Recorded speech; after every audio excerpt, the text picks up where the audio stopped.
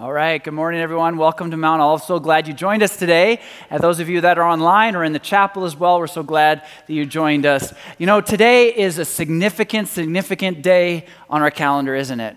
You know, this is the most important day in our calendar year. And for those of us who are followers of Jesus, this is the most important event. Today we're celebrating the most important event in our faith.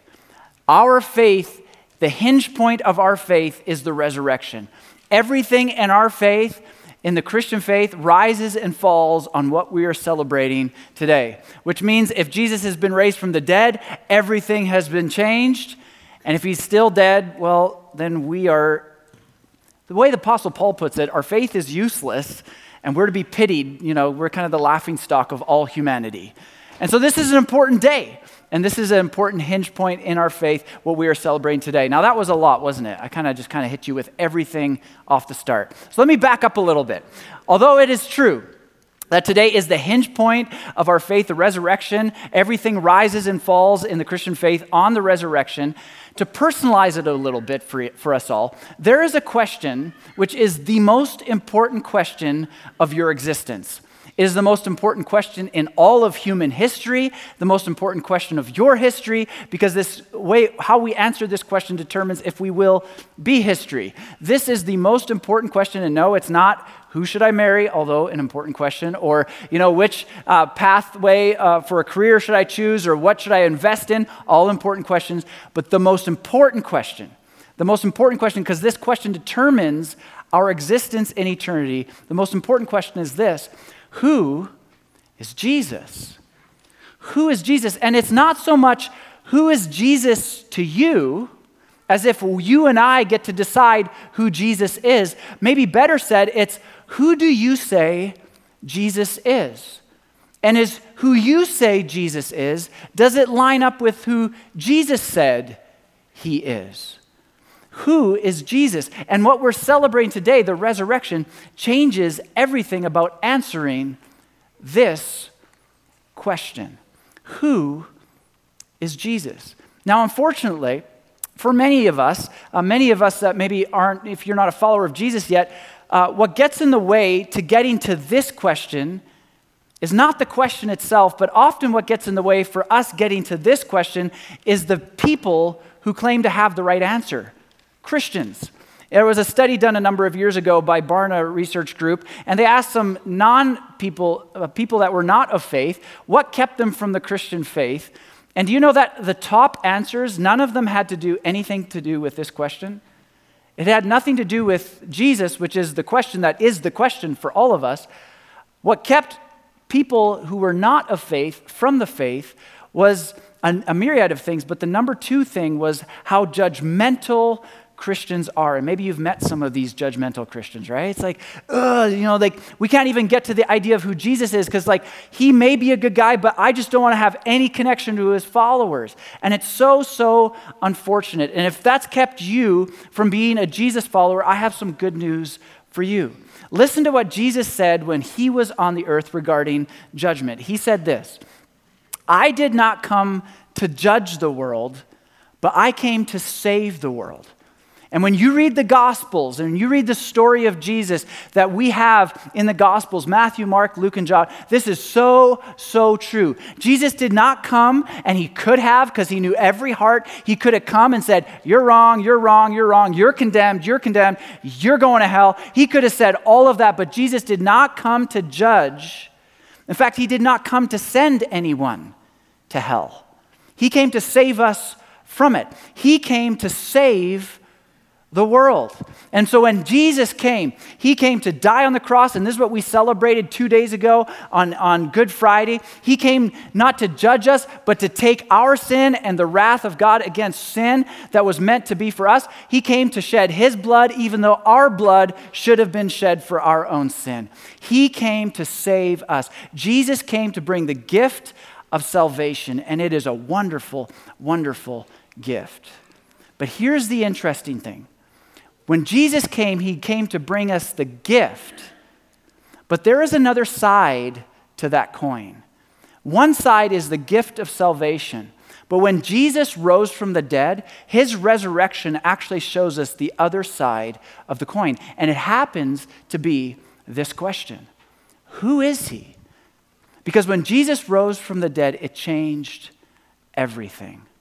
It changed everything. You know, there's a common struggle that humanity has had since pretty much the beginning of humanity. And you've probably thought this, even if you're not a person of faith, you've probably thought this. If there is a God, I just want to know one day when I meet him that we're good, right? If there is a God who determines my future, if there's a God who is over everything, I just want to know one day if I meet him that he's good with me and that I'm good with him. And this question is what determines the answer to that wrestle. And 2,000 years ago, the Apostle Paul was in the city of Athens, and he came upon a group of Athenians who were wrestling. In fact, the entire city, we find out, was wrestling with this question. If there is a God, we just want to know, are we good with him? And what does he expect of us? What do we need to do to appease him? And we're going to find they went to every length imaginable to make sure they were good with God. And Paul has a conversation with them. And what he does is he leads them to this question, because this is the question that determines the answer to that wrestle. It all happened one day, and we can read this story in the book of Acts, that while Paul was waiting for them, two of his friends, Silas and Timothy, in Athens, he was greatly distressed to see that the city was full of idols. I mean, there was just idols everywhere. The city was swamped with idols.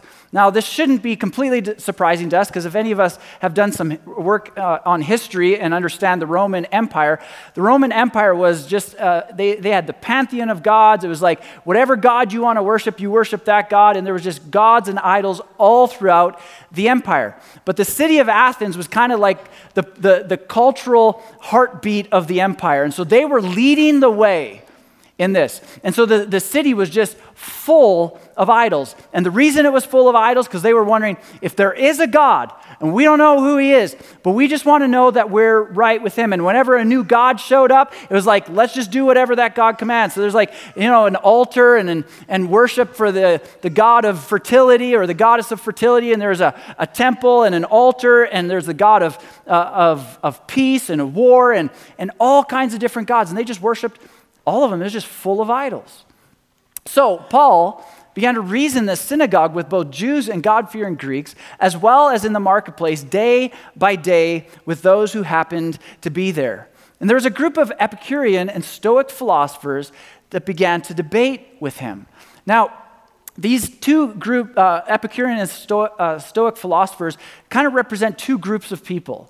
The Epicureans, they weren't sure if there was a God. There may be a God, or there may be the gods. They weren't totally sure, but what they were sure of is the gods could care less about us. They were completely uninvolved, and so practically speaking, they just lived as atheists.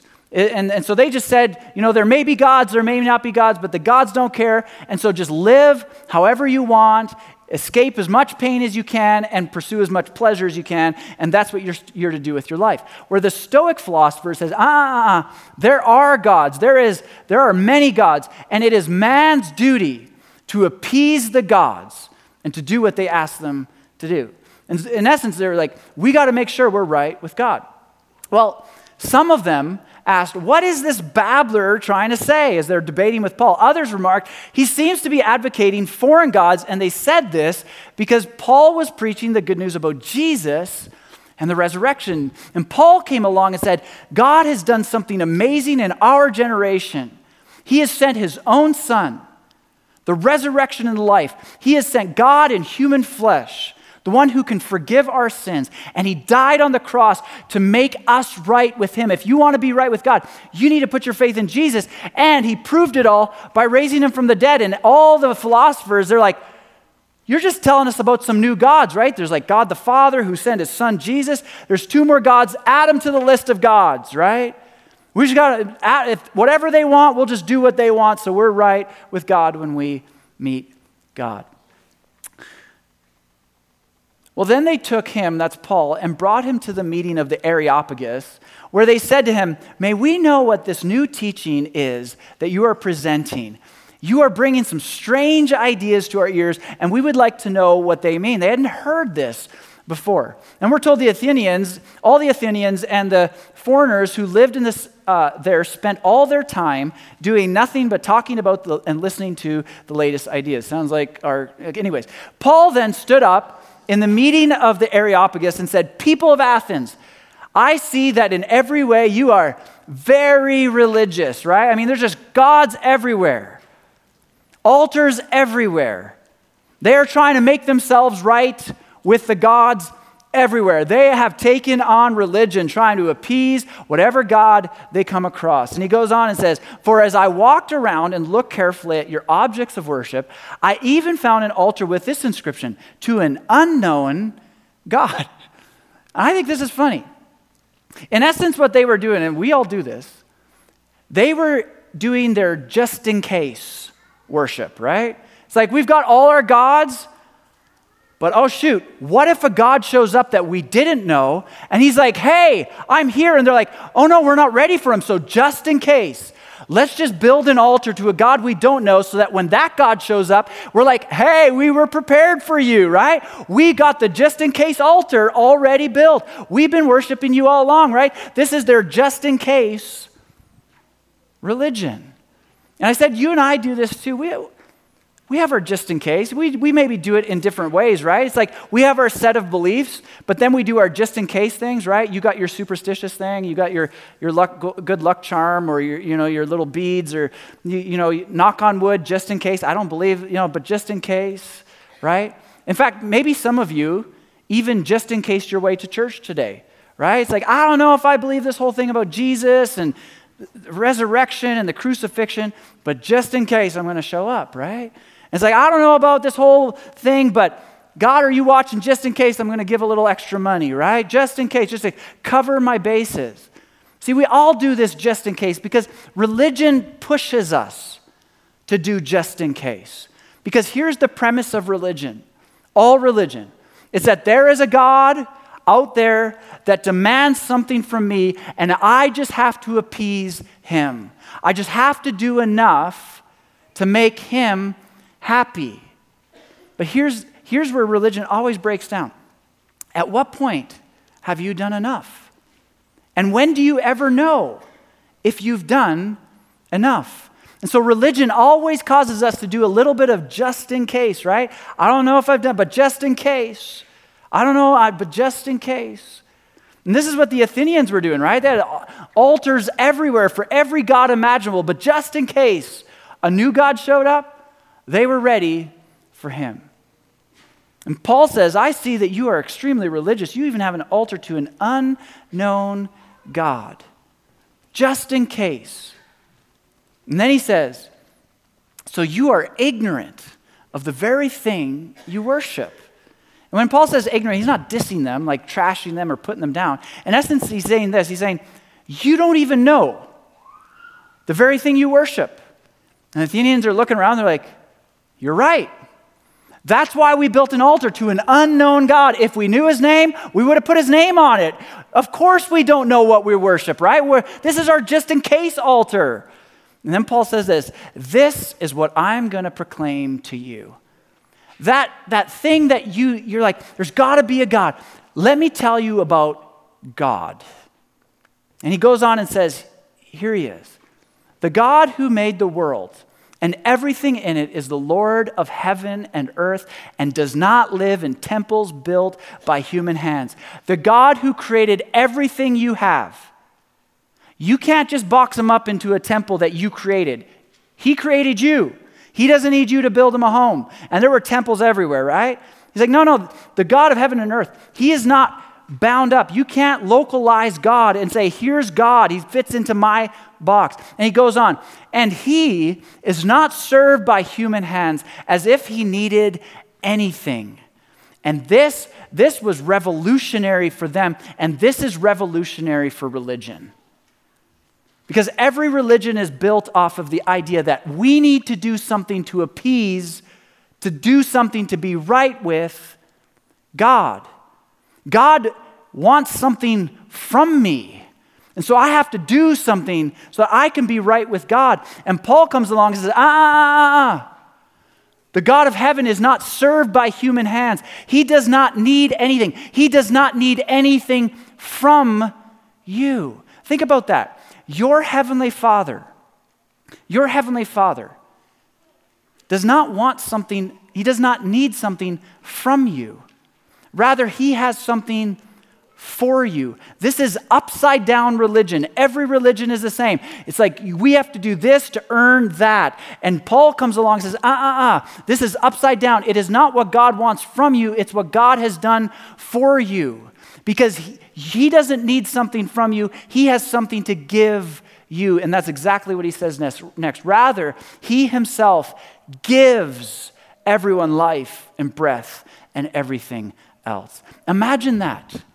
A king who does not demand that his subjects sacrifice themselves for the good of the king, but the king gives himself for the good of the subjects. This is what your heavenly Father has done for you. He's not a God who says, I'm going to take from you. He says, I'm going to give, because he is the God who gives. He goes on and says, from one man, he made all the nations that they should inhabit the whole earth, and he marked out their appointed times in history and the boundaries of their lands. In essence, he's talking about Genesis chapter 1, 2, and 3. If you haven't heard, the first man to live, his name was Adam, and his wife was Eve, the first man and woman. And Paul says, God made from the one man all people. He created us. And then he created the world, the bounds and the territories and the lands in which we would live, which means this. You have a purpose. God created you for a purpose, on purpose. You are not an accident. You aren't here because of some cosmic or some just random molecules coming together. You have been created with purpose. If you've ever wondered, why am I here? Paul says, here's why you're here. Because God decided, even though he didn't need anything from anyone, he's decided to create a man from whom all people would come. And he created the world, and that's where we would dwell.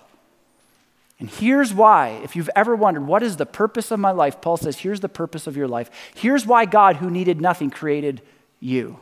He said this, God did this so that you and I would seek him and perhaps reach out for him and find him. This is why God created humanity. This is why God has created you. That you would reach out, that you would seek him, and perhaps you would find him. God created you that you would have a relationship with him, that you would live in connection with him. And does this mean that God is playing this kind of cosmic, divine game of hide and seek? Like, I'm going to create humanity, and then I'm going to go in hiding, and you guys got to try and find me. No, God isn't hiding himself from any of us. In fact, Paul says that next. Though he is not far from any one of us. I love the way my friend describes it. He says, God is always near us. No matter if we run to him or away from him, his distance from us does not change. He is right here. The only difference is when we run away from God, and no matter how fast or how far we run away, he's no further from us. We just can't see him because we're walking the wrong direction. But the moment we repent, which is this idea of turning 180 degrees, God is still there. And when we chase after him, he's still there. And when we run away from him, he's still there. We just aren't seeing him. But his distance from us does not change because he created us so that we would seek him and reach out to him. And perhaps we would find him because he is not far from any of us. For in him we live and we move and we have our being, as some of your own poets have said, and he quotes their own people. He said, we are his offspring, which does not mean that we are God's, but rather we are the offspring. God has created us. He has made us.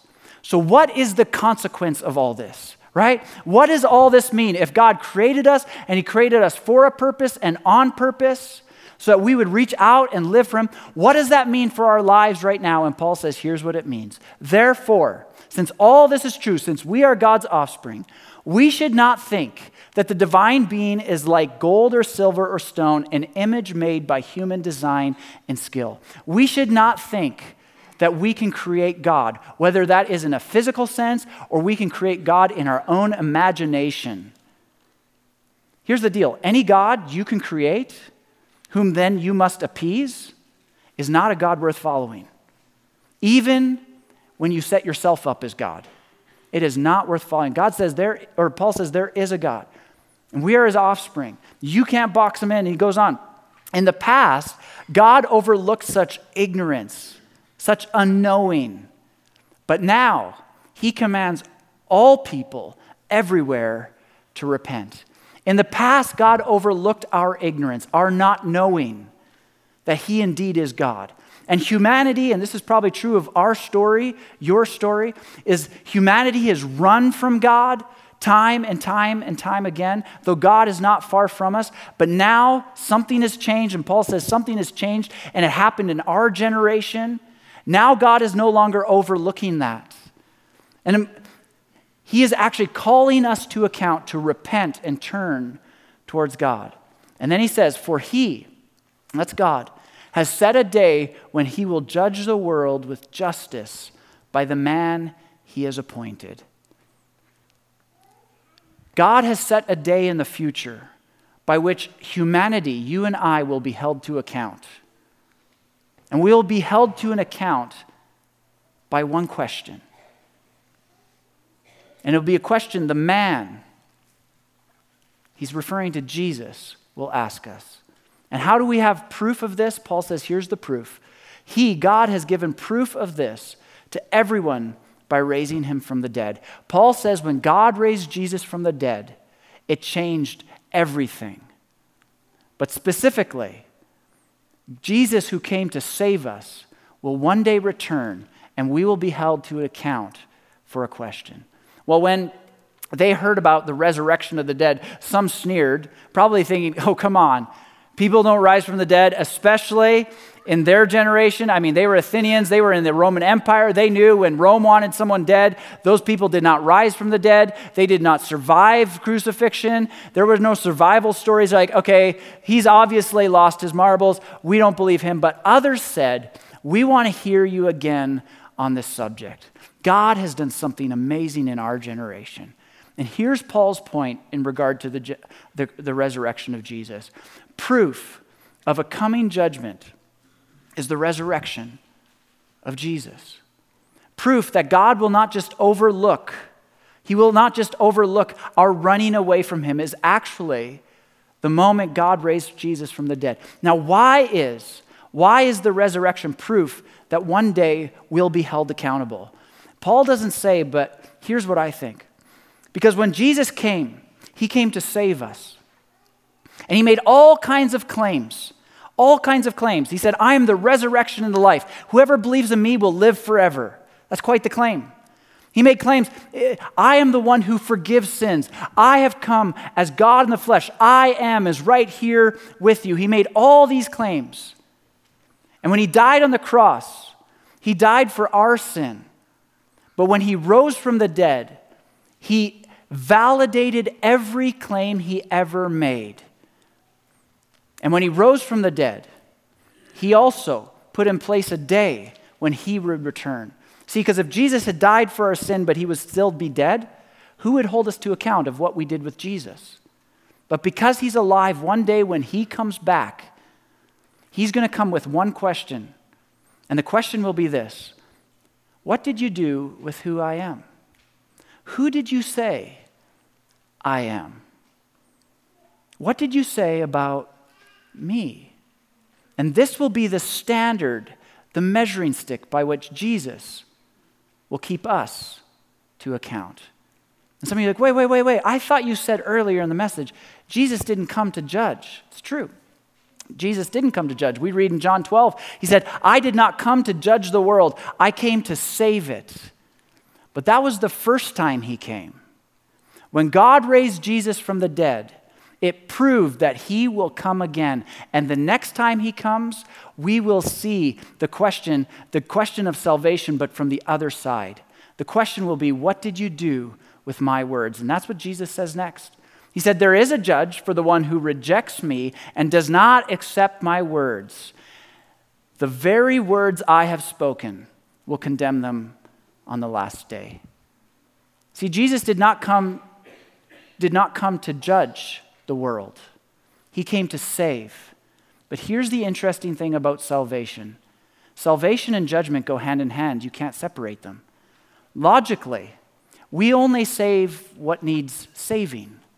And if you and I need saving, and we are not saved, we are already unsaved. We are already on the other side of the coin. And so I want to come to you today with a question.